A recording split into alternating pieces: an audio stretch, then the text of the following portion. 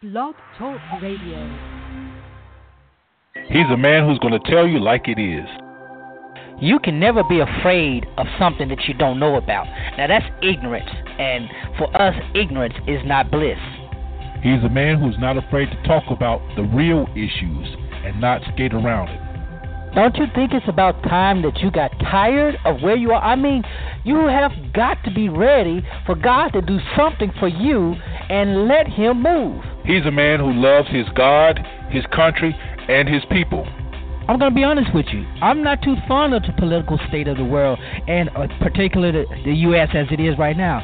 But if you want change, you have to make it happen. You can't keep settling for less than what you ought to have. He's a man who's sowing seeds of life, love, and liberation to anybody who's willing to hear. There comes a point in time where everybody just needs to shut their mouth up and listen to God. And God is the one who will lead us, and God is in all truth. He'll tell us everything we need. That covers every area, every facet, from politics to church to you name it. God's got it covered. He's a man that seeks the heart of God for the people of God. You're listening to Zero Out a Day with Pastor Lorenzo Neal. Good morning, everybody. Welcome to Zero Today. I am your humble host, Dr. Lorenzo Neal, hailing from Cajun Land, USA, here to present you with seeds of wisdom, empowerment, liberation, and we are promoting a knowledge that is engaging and transforming, and we are here to help you, our listeners, to knowing and impacting the world around us, around you. And as always, you're welcome to join us on this illuminating journey. We are on Facebook Live. We are on blogtalkradio.com. We are on YouTube live streaming. So any of those venues, you can come in and share with us. There's chat spaces available on both of those, on YouTube and Facebook. So welcome to you, welcome to you, welcome to you. Also, you can follow us on all our social media. We are on Twitter at Zero Radio is the handle for the show. Dr. Lorenzo T. Neal is the handle for me on Twitter, and on Facebook, Zero Network on Facebook, Dr. Lorenzo Neal page. Go there, like the page. If you're watching on YouTube, hit the like button and subscribe, and you can see what we do. We're trying to do as best as we can, moving forward with this new what we're doing. We're doing what we do as best we can to do what we can do. So we invite you to join us in that. Again, thank you all for joining us. Got an interesting topic. It is the Passion Week. It is the week of the Christ, the week that Christ is crucified, he's buried, ultimately leads to his resurrection. And I know a lot of churches are observing this Holy Week or Week of the Passion, or however you want to call it. The biggest culmination of this week is the Good Friday, and a lot of churches are having Good Friday service. In the Black church tradition, you have Good Friday service, and it's usually the 7 last sayings of Christ on the cross. And I will be participating in a Good Friday 7 last words, 7 last sayings service at Poplar Hill AME Church in Fayette, Mississippi. So if you're in the Natchez, Jackson, Poplar Hill, Fayette, Mississippi area, come out. That'll be this Friday at 10 a.m. Poplar Hill. And many other churches also observing this Passion Week with revivals, with Holy Week services, Monday, Thursday services, which is before Good Friday. And, of course, everybody's going to be observing Resurrection Sunday, Easter Sunday, on this coming Sunday. And last week on the show, we talked about Kanye West and the Sunday service that he's been doing since January, and that on this coming Sunday, he's going to headline Coachella by doing a sunrise Easter service. So there'll be, even the unchurched will be in church on That's funny. Well, it's not funny, but, it's an interesting paradigm as to how people are going to be observing it. It is non-religious for them. It's just a music festival where Kanye West, with his eccentric self, is going to have his Sunday service doing what other churches would be observing as resurrection morning service, sunrise service. It's just, love the world we live in. But, so, and, I'm not even going to, I have always thought about the controversy of, why we call it Easter and the other associations with that term Easter. I'm just not going to get into that later because there are a lot of arguments, theological and non-theological, that can be made on that. But anyway, however you observe it, Christian, you will be observing it however you observe it. But that's not that's not the topic of the show today. I just thought I'd do a nice little lead-in. And thank you all for joining. I appreciate it so much. Again, hit the like button, share this broadcast with your friends, and everything. Also, while I'm early in the show, again, want to put a plug in for my latest book called Reflections from the Pastor's Study, and it's available on Amazon. It's available as Kindle book for $5.99 as well as paperback for $15. So you can go to Amazon, type in Reflections from the Pastor's Study, or type in Pastor Lorenzo Neal, however you do the search, and you should find it. You can also go to my website, lorenzotneal.com, and go to the page where it says, I don't know, I think books or whatever, but you can order it from there also. And the book is simply just words that we wrote in our weekly bulletin that were used, when you were kind of just wasting time or you were bored in the service and you just kind of skimmed through the program. It happens. Yeah. You weren't always engaged in the service, so you read through the bulletin. So those were my words from the weekly bulletin, and I hope that it blesses you. So please do me kind by going and purchase that book. It's available now, and we're going to have an official release party date coming up, and where you'll be able to purchase. And I'm also, for a limited time, we'll be offering this book along with my book, A Breach in the Family. We'll be offering both of those books for $25, and that's just a limited time. We want you to be able to do that, purchase that, support what we do, what we're trying to do. So anyway, this has been an interesting beginning to the Holy Week here. We here in the South, we had some storms and did the tornadoes, and but that in the South, we're used to the storms. You kind of expect it around this time of year. We had those storms, and then on Sunday you had Tiger Woods winning the Masters, and on Monday you had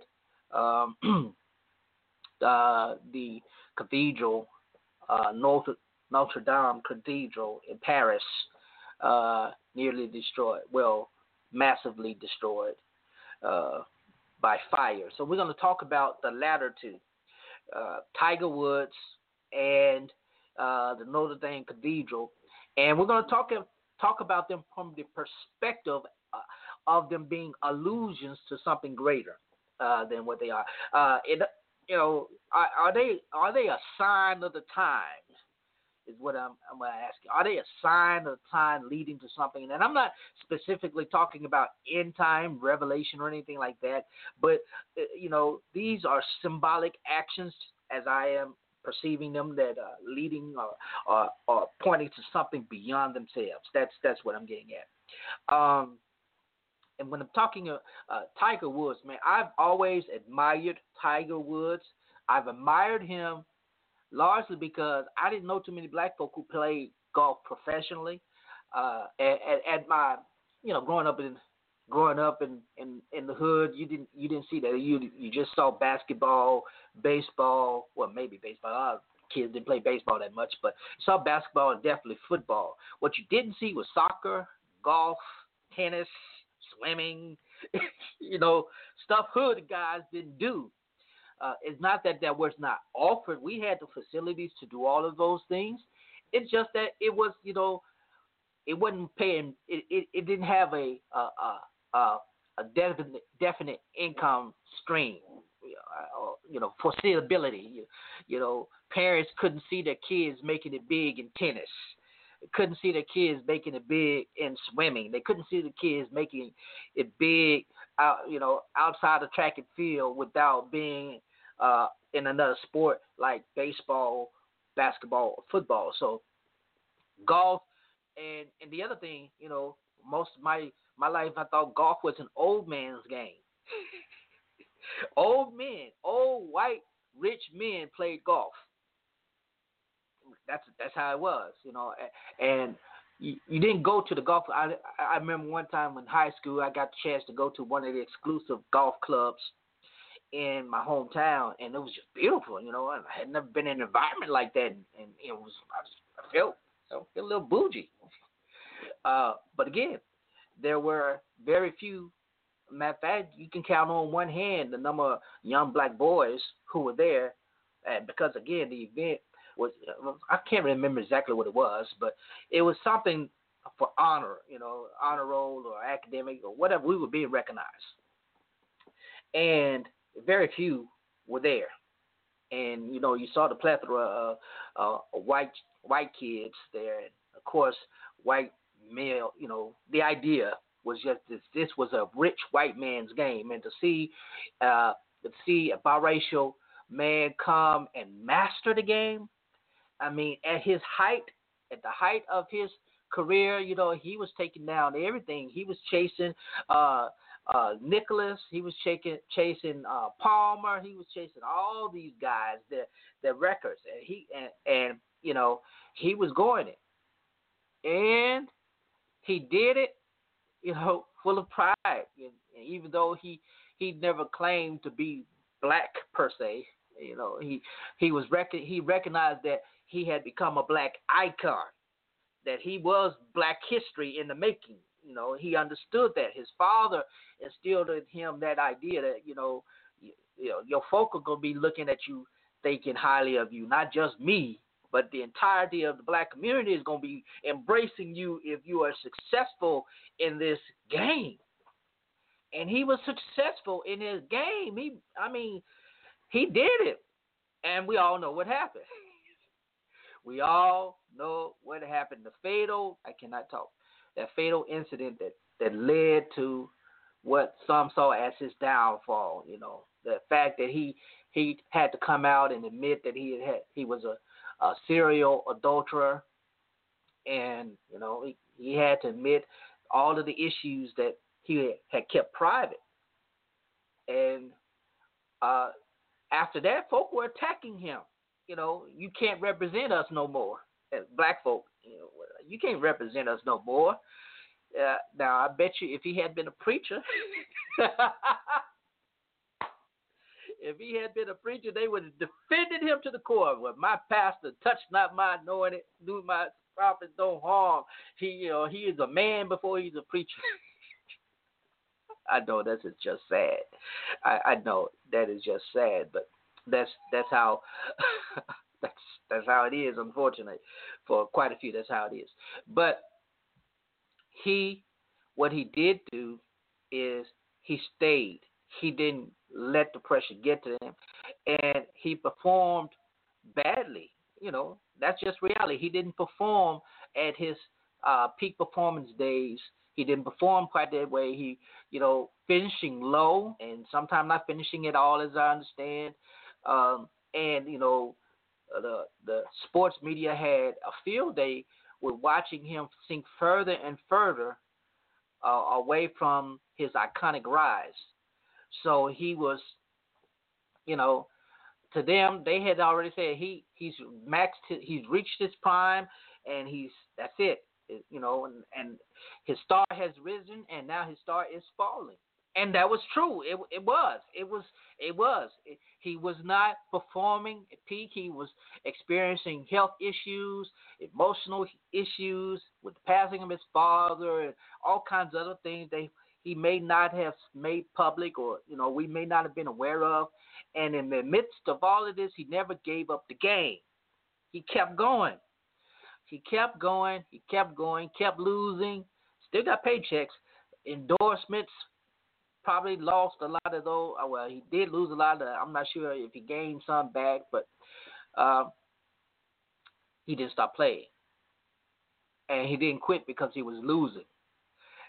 And this past Sunday, he put all the haters to shame by having the biggest comeback in golf history. Not only did he make the biggest comeback in golf history, he is now, I might as well just go ahead and say it, he is the GOAT in golf. He is the greatest of all time. Just shy of Jack Nicklaus and Arnold Palmer with records, just shy of them. And if he goes another year, he will beat them.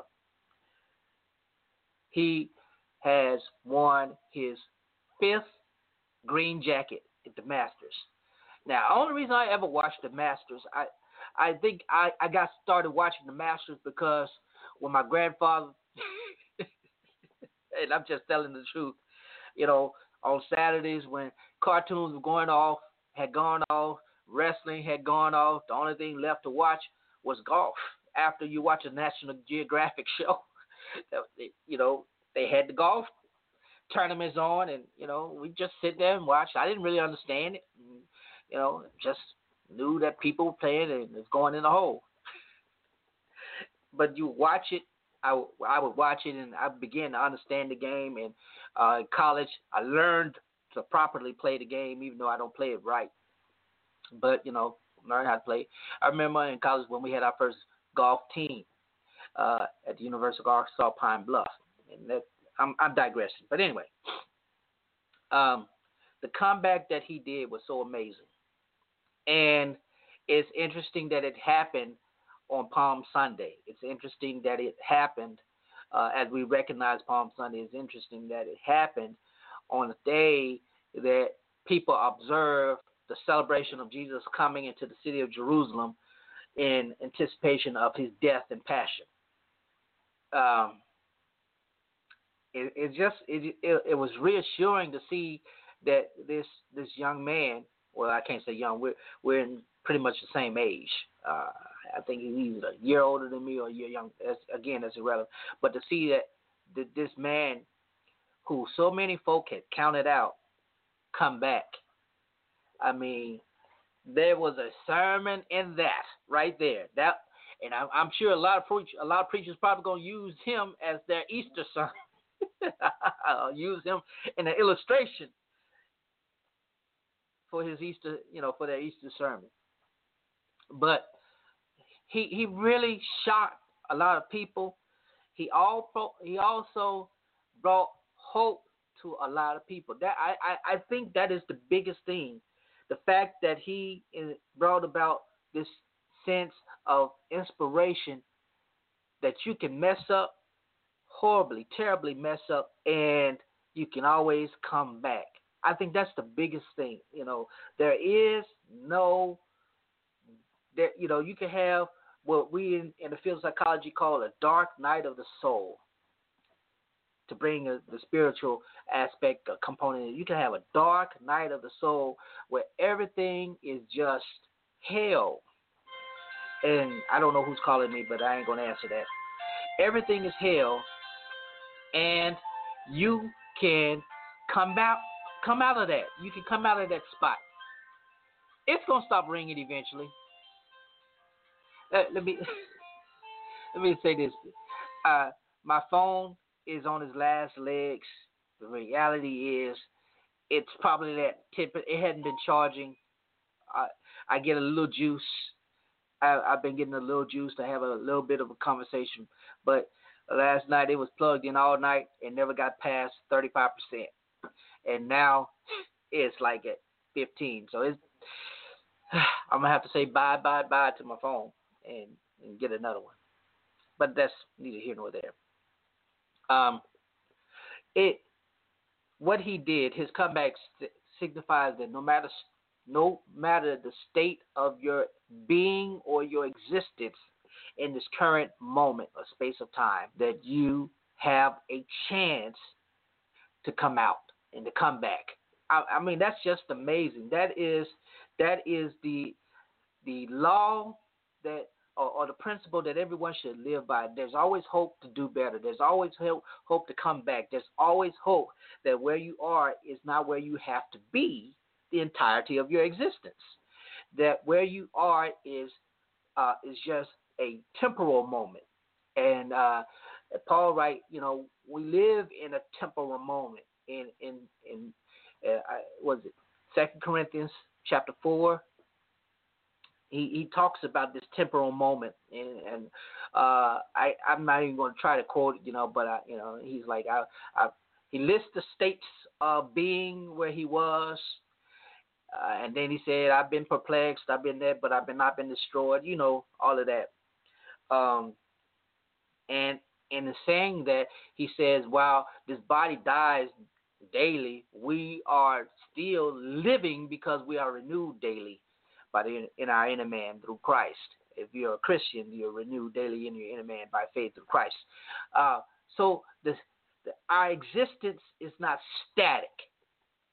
Our state is not static. It should never be static. If we believe ourselves and our lives to be static, then we will forever be miserable. We will be of all people the most miserable if we believe our affairs and our states to be static, not able to be moved, no upward or downward mobility. And if you've lived long enough, you would know that you will have moments that will take you to the highest heights and then moments that will take you to the lowest lows. We see that during this week as we observe the Passion of the Christ. We see him in moments of jolly where he's with his disciples.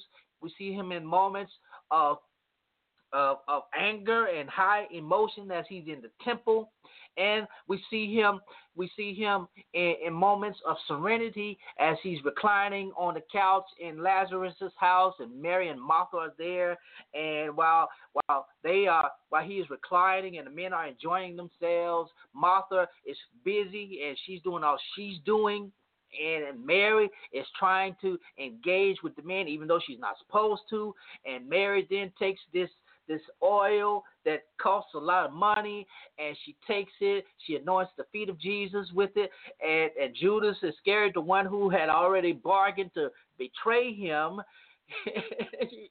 he said, we could have done more with this. And we could have fed the poor with this. And Jesus said, she's doing what she knows she's supposed to do.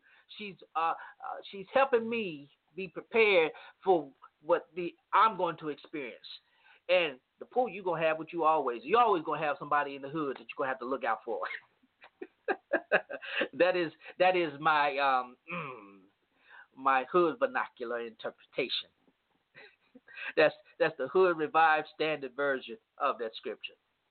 But we will always be our life. If we believe ourselves or we allow ourselves to be in static states, then we lose that sense of hope, and we ever live in that sense of dread, and that dread brings about an oppression on us.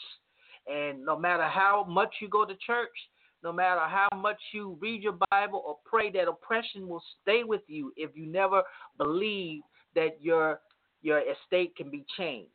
And that's one of the things about the faith that we promote, at least we should be promoting, is that it changes not only your relationship, it reconciles you back to God, but it should also change the state of your affairs, giving you a hope that Paul writes about.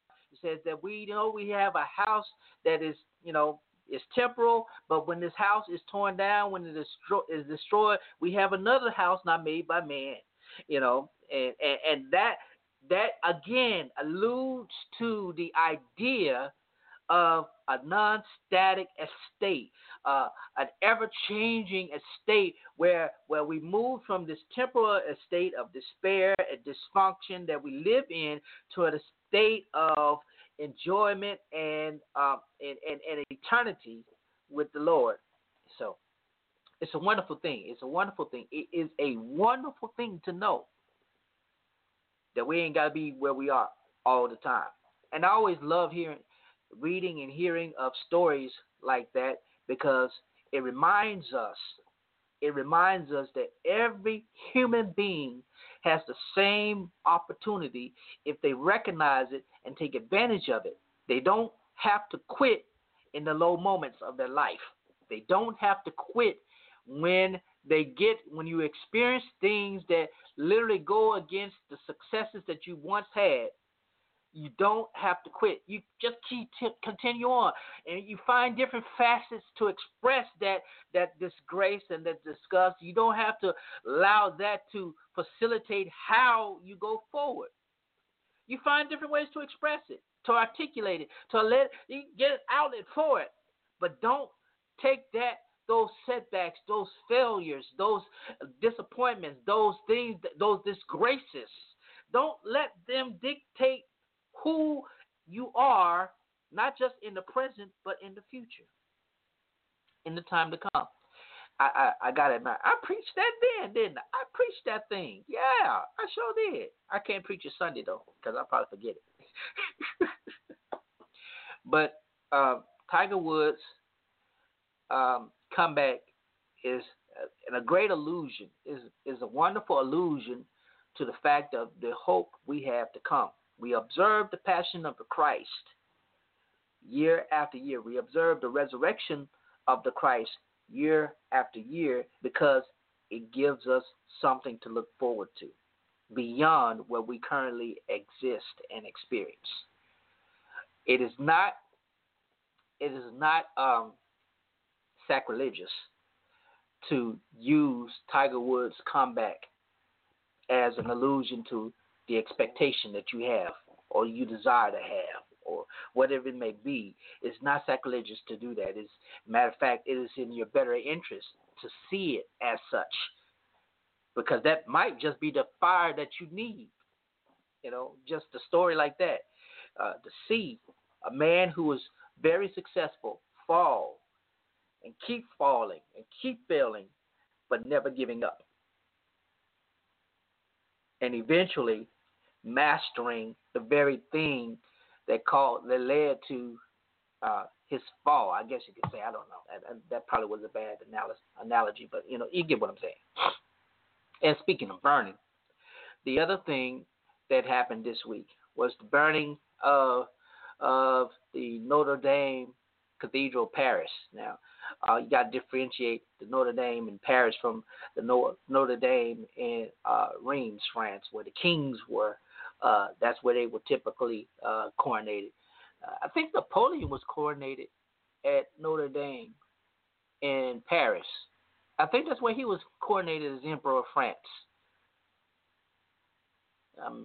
Anyway, so this 12th century church that everybody loves.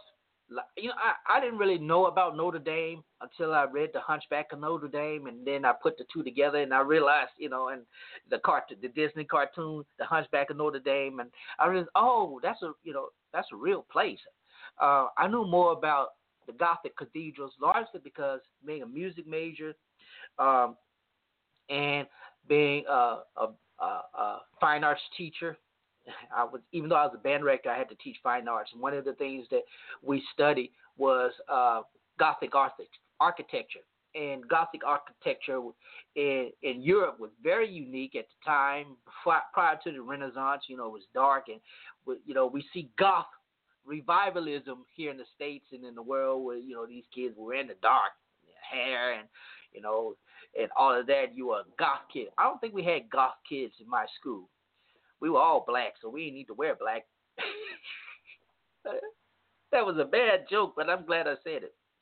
But anyway, so the Gothic architectural style in Europe led to the building of a lot of the great cathedrals that we see, and in Europe, like Westminster Abbey, St. Paul, of course, Notre Dame, Chartres, and many other cathedrals that we see. And here in the States, we even modeled those, although they were largely Roman Catholic. And so you have, when you get into the States, you have the Roman Catholic building these great ones in Hold on for a sec. That was going to go on forever. You had the Roman cathedrals building, Catholic Church building great cathedrals in New York City and in Boston, and then the Episcopal Church built the Washington Cathedral, the National Cathedral, Washington D.C., and they're all Gothic styled buildings, and we have a lot of cathedrals in the states that are modeled after that. But what's interesting altogether about the design of the cathedrals, those Gothic cathedrals, is that they were built to tell the story of the Bible, because a lot of the people were illiterate. So the architecture and the interior of these cathedrals told the Bible story. So even if you couldn't read and you didn't understand Latin, as the priest was giving, the entire service was in Latin, and as the priests were giving these homilies and the service were being sung, and you're seeing Kyrie,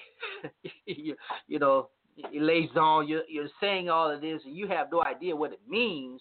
You could go into these great buildings and experience what you didn't understand. That was the first thing. I mean, the biggest thing, you walk up to this great building and you see the huge, particular for Notre Dame, the first, the entrance, you saw these great towers and the bells, and you could hear the bells ringing and all of this, and so it gave off this very awesome experience.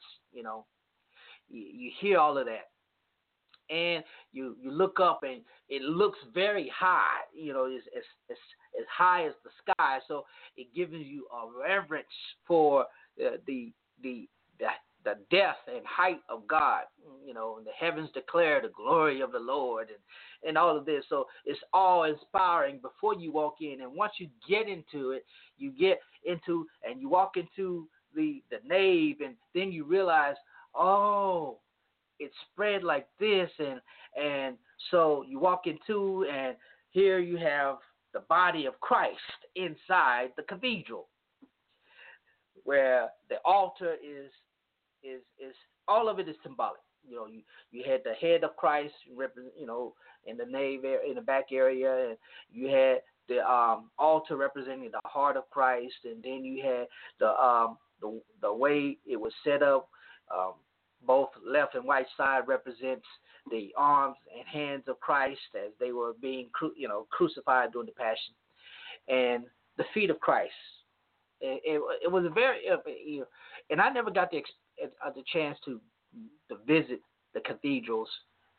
Well, I have visited the cathedrals here in America, and it's the same kind of, you get the same sense of awe when you go to these cathedrals. You get the same sense of awe. So,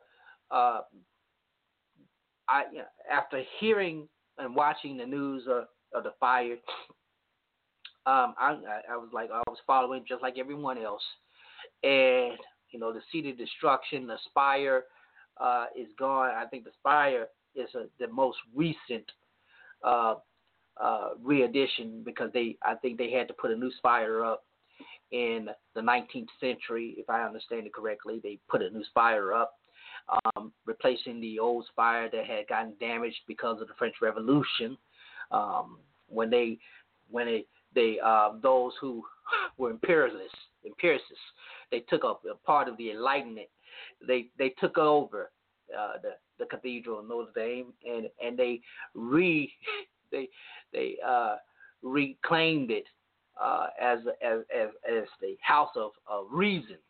I think that's what they call it. I'm not exactly sure, but anyway, they secularized it, and they made it for secular worship, and not worship, but reason. They made it a cathedral to reason, and not to Christ, and not to religion. And of course, it was reclaimed by the Roman Catholic Church, and it's still an icon today. But anyway, it was designed to help you experience and understand the biblical story, even if you couldn't read. You could engage it because everything about the building, including the flying buttresses, and not, as I understand it, this was the first cathedral. This was the first thing, period, to include flying buttresses. Now, what I did, I always liked when I was teaching about this to my students, I always like to say, you see the gargoyles, they have a purpose too. The gargoyles, that's when it rained, the water will come out of it. That's about the only thing I really knew about the cathedral. Notre Dame in particular, those gargoyles, they did really, that's what it was for. It was like the gutter. So when it would rain on the cathedral, the gargoyles had a physical purpose of letting the water go on out to the ground. That's about as much as I knew. But I made sure that I knew it and the students didn't. Well, I made sure that I acted like I was an authority on the architecture. Y'all get what I'm saying. But so all of the design, the entirety of the design, including the famous rose glass stained windows that adorn the left and right and the back of the church. All of those serve purposes, and it drew the worshiper into engaging the divine, even though they didn't understand the biblical story altogether. They couldn't read it. They could engage it through experience. And we captured a lot of that in American and Western Christianity as we began to reconstruct or deconstruct high church worship, and with the advent of the Methodist movement in the church here in the States, and the first and second Great Awakenings in the 1700s, and there were more than one Great Awakening, but the first and second Great Awakenings here in the United States, where you had the preachers like Whitfield, who else? Who is the one who says, sinners in the hands of angry God? Everybody you should know these guys. They're getting off my head right now.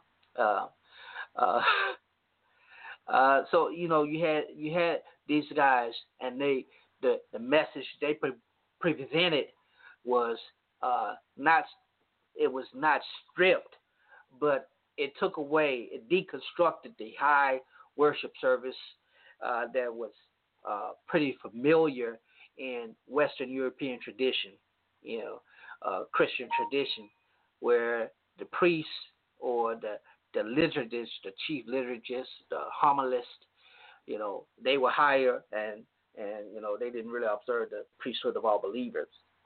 And down, that deconstruction allowed for a different approach to how we worship, and that approach to how we worship led to the approach of how we build where we worship, and that deconstruction developed further to the point where now, as we go into worship places, churches, as we usually call them, we do not connect the divine with the construction, and there's no, we don't have the symbolism as the cathedrals had. They were rich in symbolism because they needed the worshiper to come for the experience, because they couldn't understand what was being said. The only thing they could have was the experience. And while we have maintained the idea of coming for the experience, we have disconnected the experience with the symbolism connecting the experience. So now we have a bunch of big mega churches and wonderful buildings with beautiful stages, wonderful sound, and all of that stuff, and comfortable seating, but there's a disconnect from the experience and the symbolism that should connect to the divine. And the fire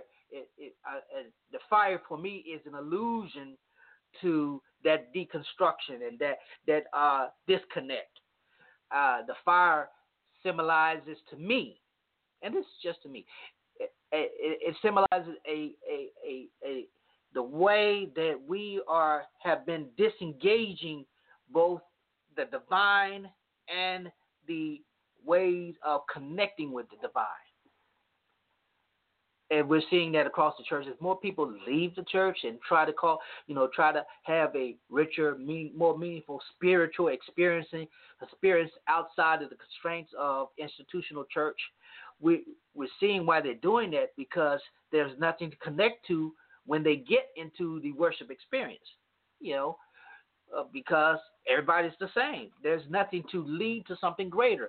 And the way the worship, the liturgy was designed and adapted, even in the modern-day Protestant churches, was to lead up to the preaching, which was to lead up to connecting with the divine.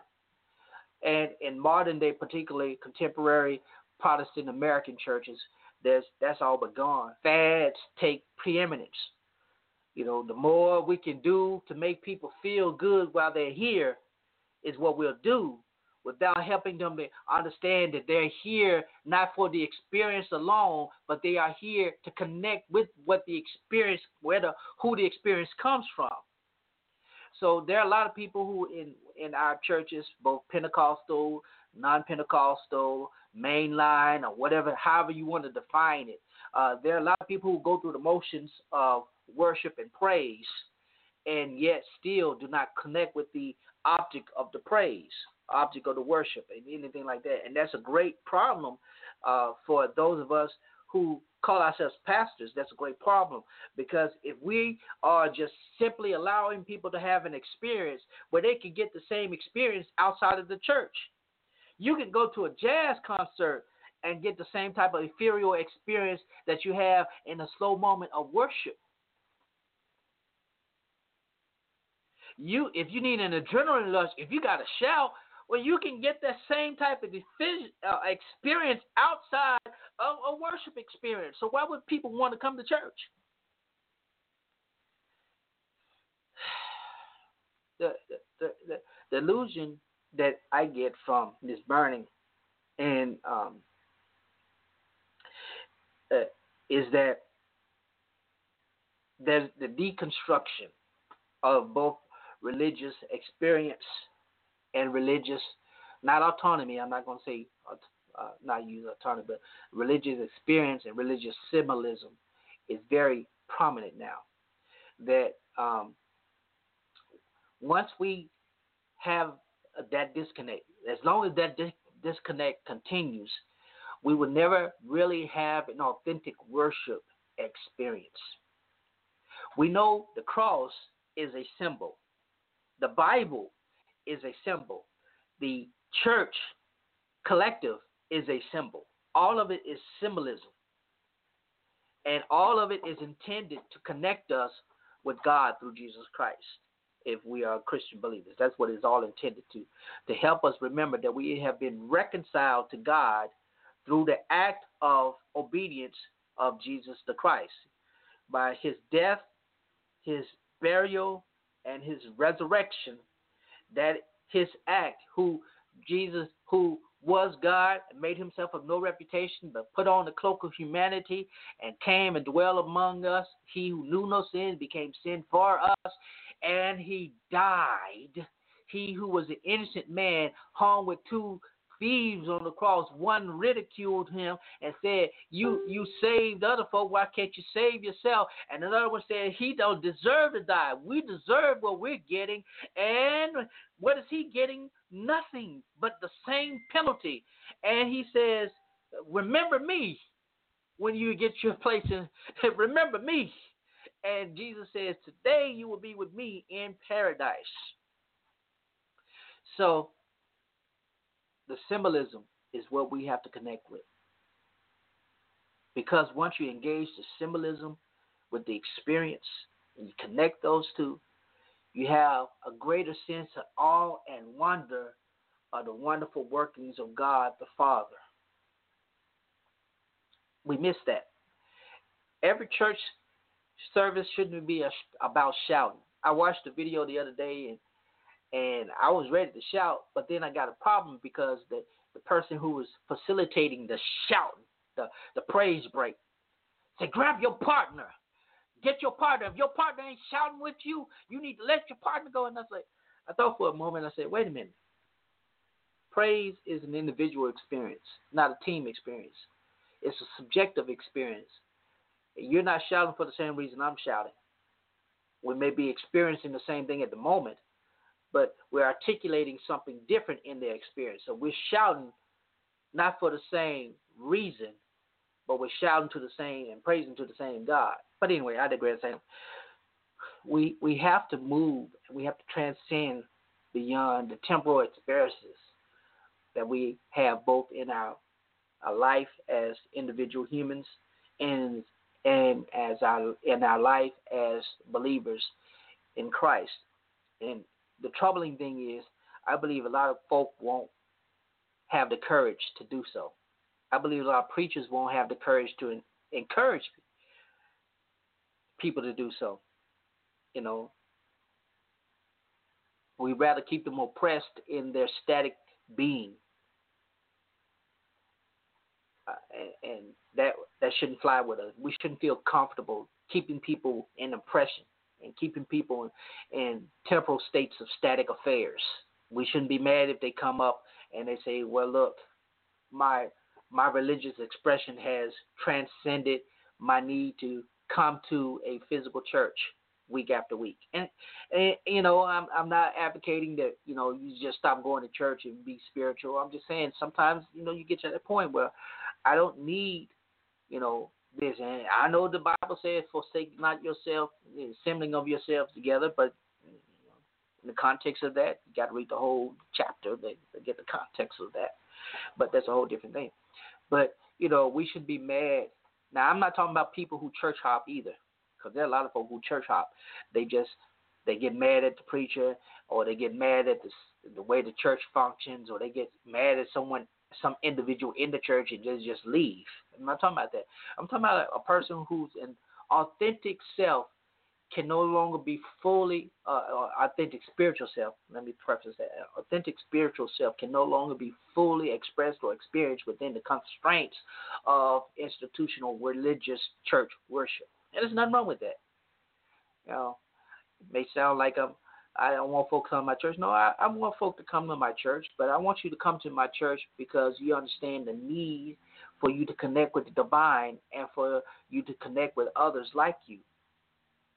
And it may sound dichotomous, you know. Sometimes it is, and sometimes it ain't.